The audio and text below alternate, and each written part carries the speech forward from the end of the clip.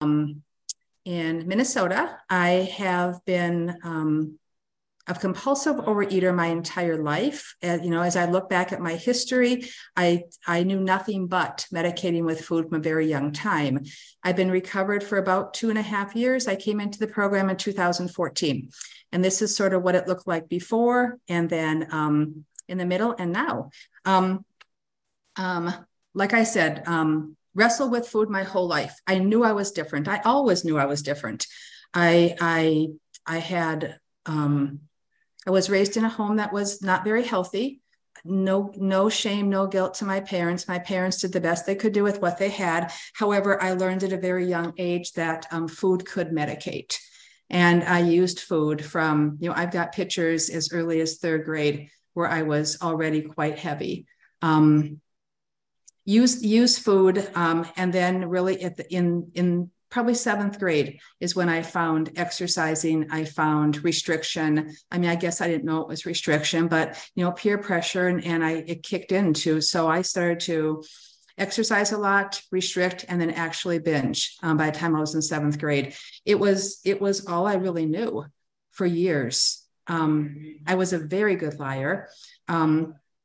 50 pounds up and down is what I did up until the time I came into this program. My top weight was, if you want to throw that, maybe you should throw the pictures up and I'll just talk about my top weight. My top weight was 202. We have 6 children, and that was right after the birth of Vanessa. I came into program at, this is right after the birth of Vanessa. I came into program at the age of 2014, about 56, but you can fast forward if you want, a couple through them. And I went up and down with the weight. I don't know if we can get those pictures up.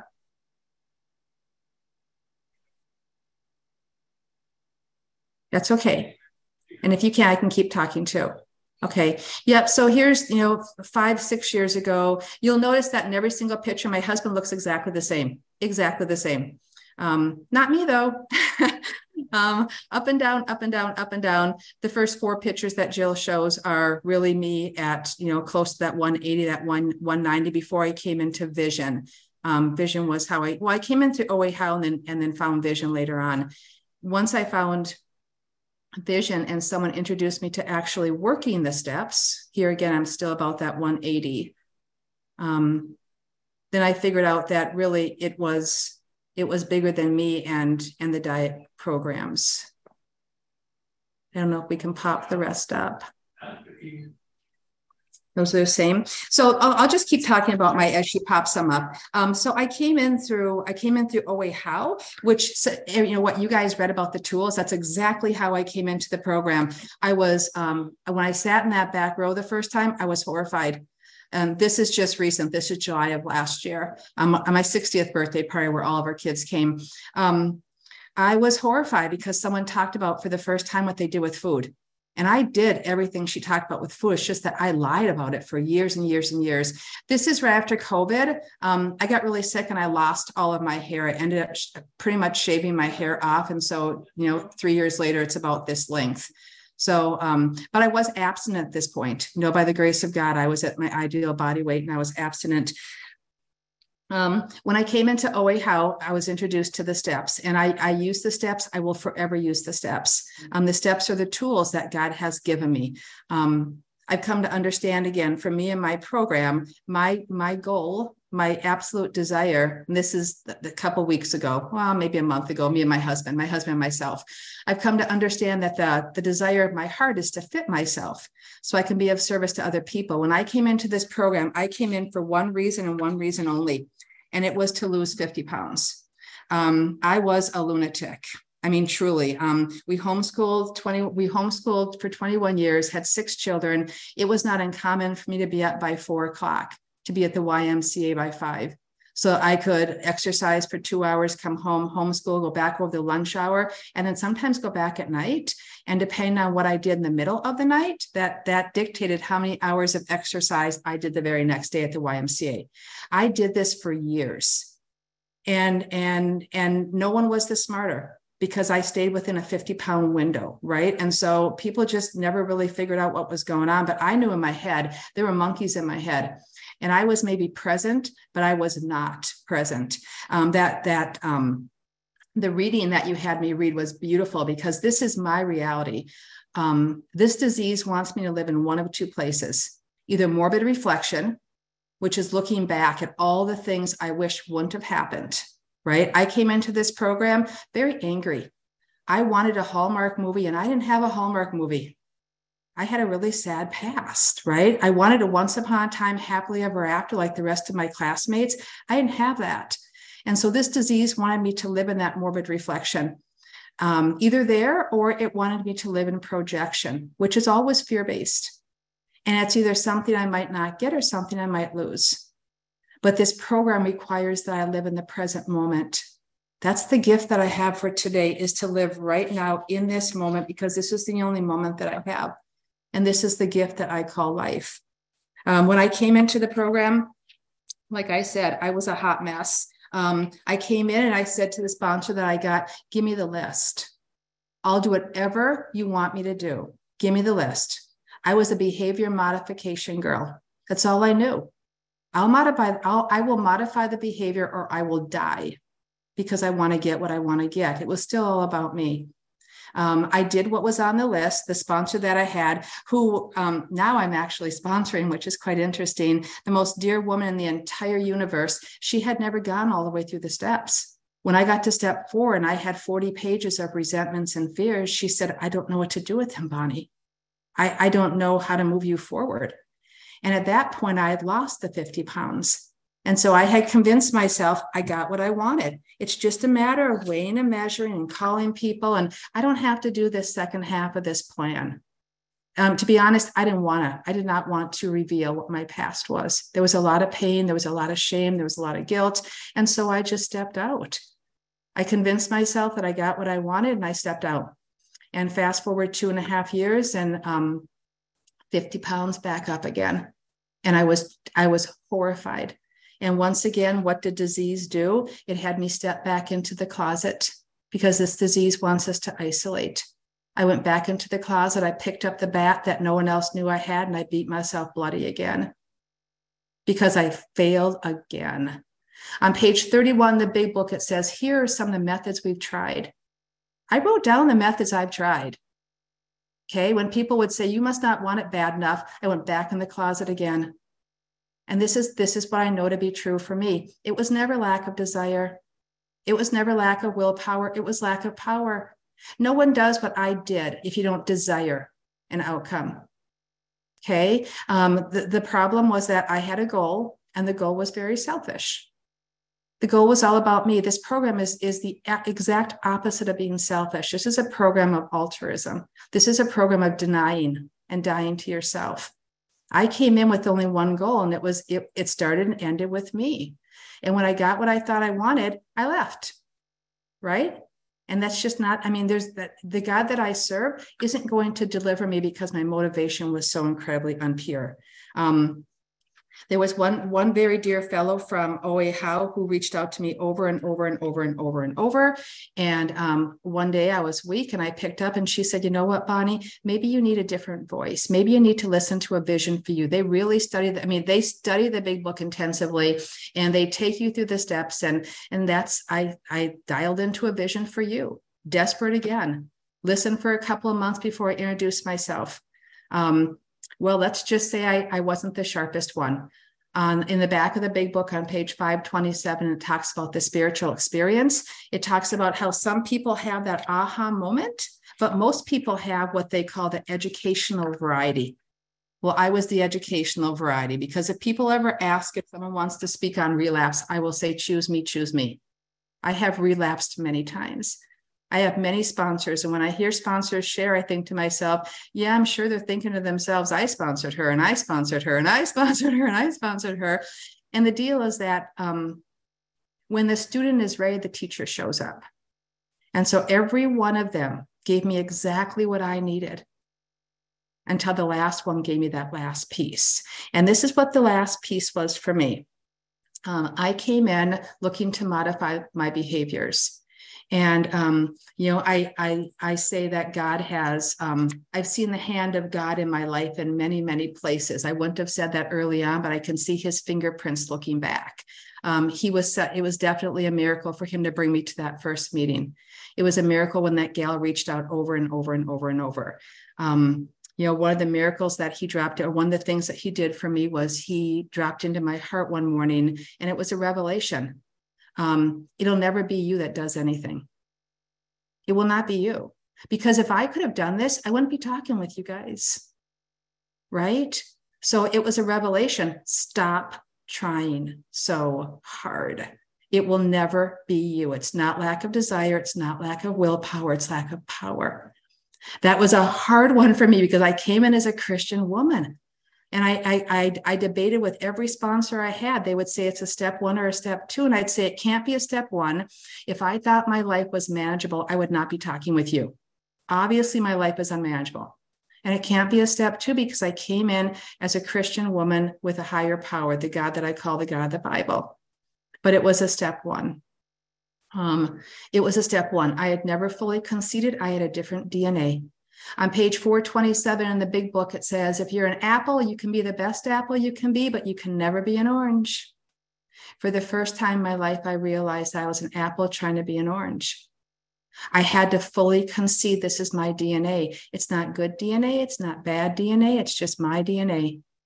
6 kids and a husband, spouses, grandkids, none of them have my DNA.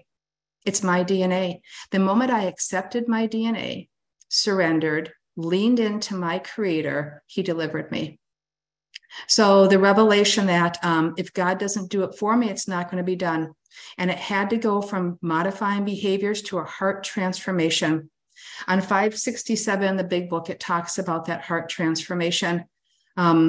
Behavior modification for me always equaled performance, good or bad. Okay. I was in the business of good or bad.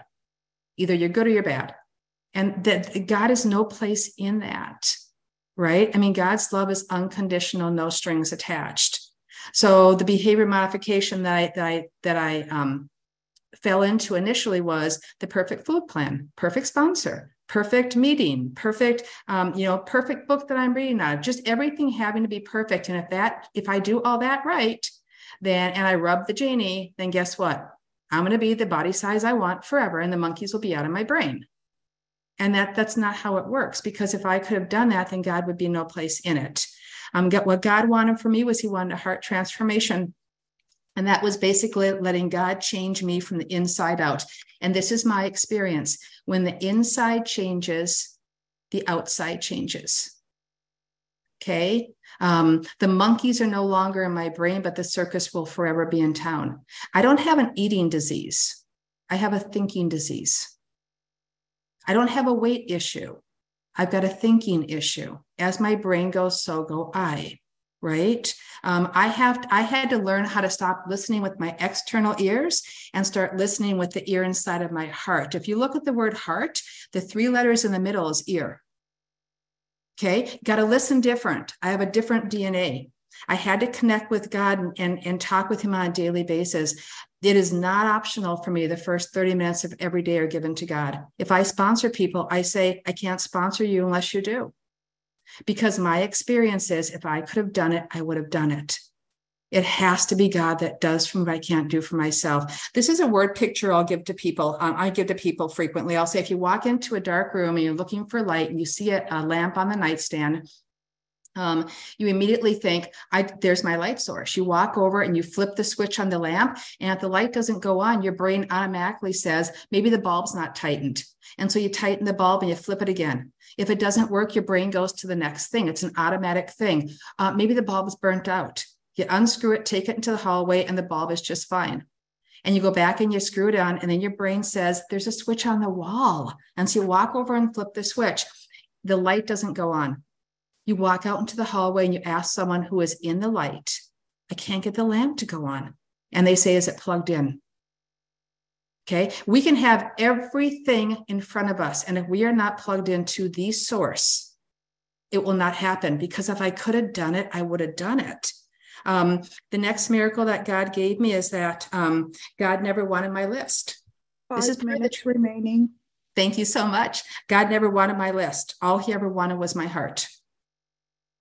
I gave him my list instead of giving him my heart. In my 3rd step prayer, and I pray step 1, 2, and 3 every morning, I pray, God, I offer myself to you. I physically make palms of my hand, and I put into the palm of my hand everything that I would want to hold on to. Anything that I would want to cling to, I offer it to him. It's his. Upon arising, on page 87, it says, upon arising, and then throughout the day, we connect intentionally to the one who is going to do for us what we can't do for ourselves. I use the tools now, but I use them for a different reason. I use them so I can stay fit, so I can be of maximum service to God and other people. This is not how I came into the program. I came into the program with me in mind, not other people. Now everything I do is based upon other people. What happened? The scales of pride and prejudice fell off my eyes, and a new world came into the view. It was no longer, how do I get into the size I want to get into? It was, how can I be of service to other people? God, please show me what you would have me to be today. Not what you want me to do, what would you have me be? And then another miracle was him identifying to me what the definition of my purpose was. And again, my purpose prior to him showing me recovery in this meeting was to get what I wanted. That was it. I mean, I would have said no, but that was it. There was always a motivation. The motivation always started and ended with me. I wrestled greatly with the chapter on we agnostics. I almost left the program because I came in as a believer, and I said to my sponsor, I'm not an agnostic, I'm not an atheist, I'm a follower of Jesus. This was very hard for me. And she said, Bonnie, outside this program, an atheist is someone that says, I don't believe there's a God. An agnostic says there might be a God, and a believer says, I believe there's a God. She said, in my 12-step program, an atheist says, I ain't doing that. An agnostic says, I'll do that and that, but I'm not doing that. And a believer says, I'll do whatever you want me to do. This is what ended up being my life. I ended up coming to the place where I said, God, I offer myself to you broken.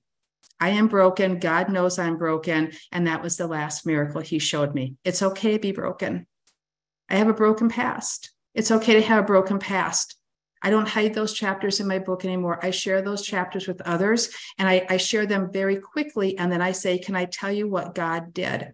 Because God's in the business of taking the really sad stuff and making beautiful stuff out of it. And that's what he's done in my life. I am imperfect. Every single day I wake up, I acknowledge I'm imperfect, but God loves me just the way I am. I accept and surrender. There's no such thing as once upon a time, happily ever after. I was hung on that one for a long time because there's all the chapters in the middle of the book. And I have to be willing to accept all the chapters in the middle of the book today, tomorrow, and forever after. I made reference in the beginning about how we had a place in Fort Myers, Florida, and we were supposed to retire there in November. Hurricane Ian had other plans. It's gone. I am in a 950 square foot little place up north in Minnesota where it's, to be honest, like incredibly cold. Acceptance and surrender is the answer to everything in this program. So the gift for me, and the gift I want to share with you is, asking yourself, have you accepted? Have you surrendered? The fact that you have this DNA. It's not bad. It's not good. It's just the DNA that you have. And can you lean in? Because if you can lean in and you can embrace this is who God has created you to be, you can then be of service to other people, because we're not the only ones that have this. I'm a member on the Vision website, and there's 11,500 people. For years, I swam in the wrong fish tank. I thought I was a freak.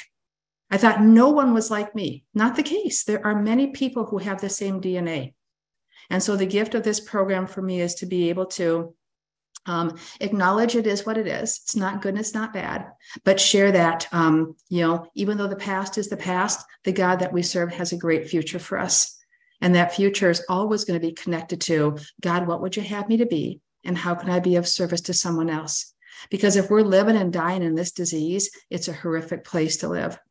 And we know that. And so we have the gift of the solution.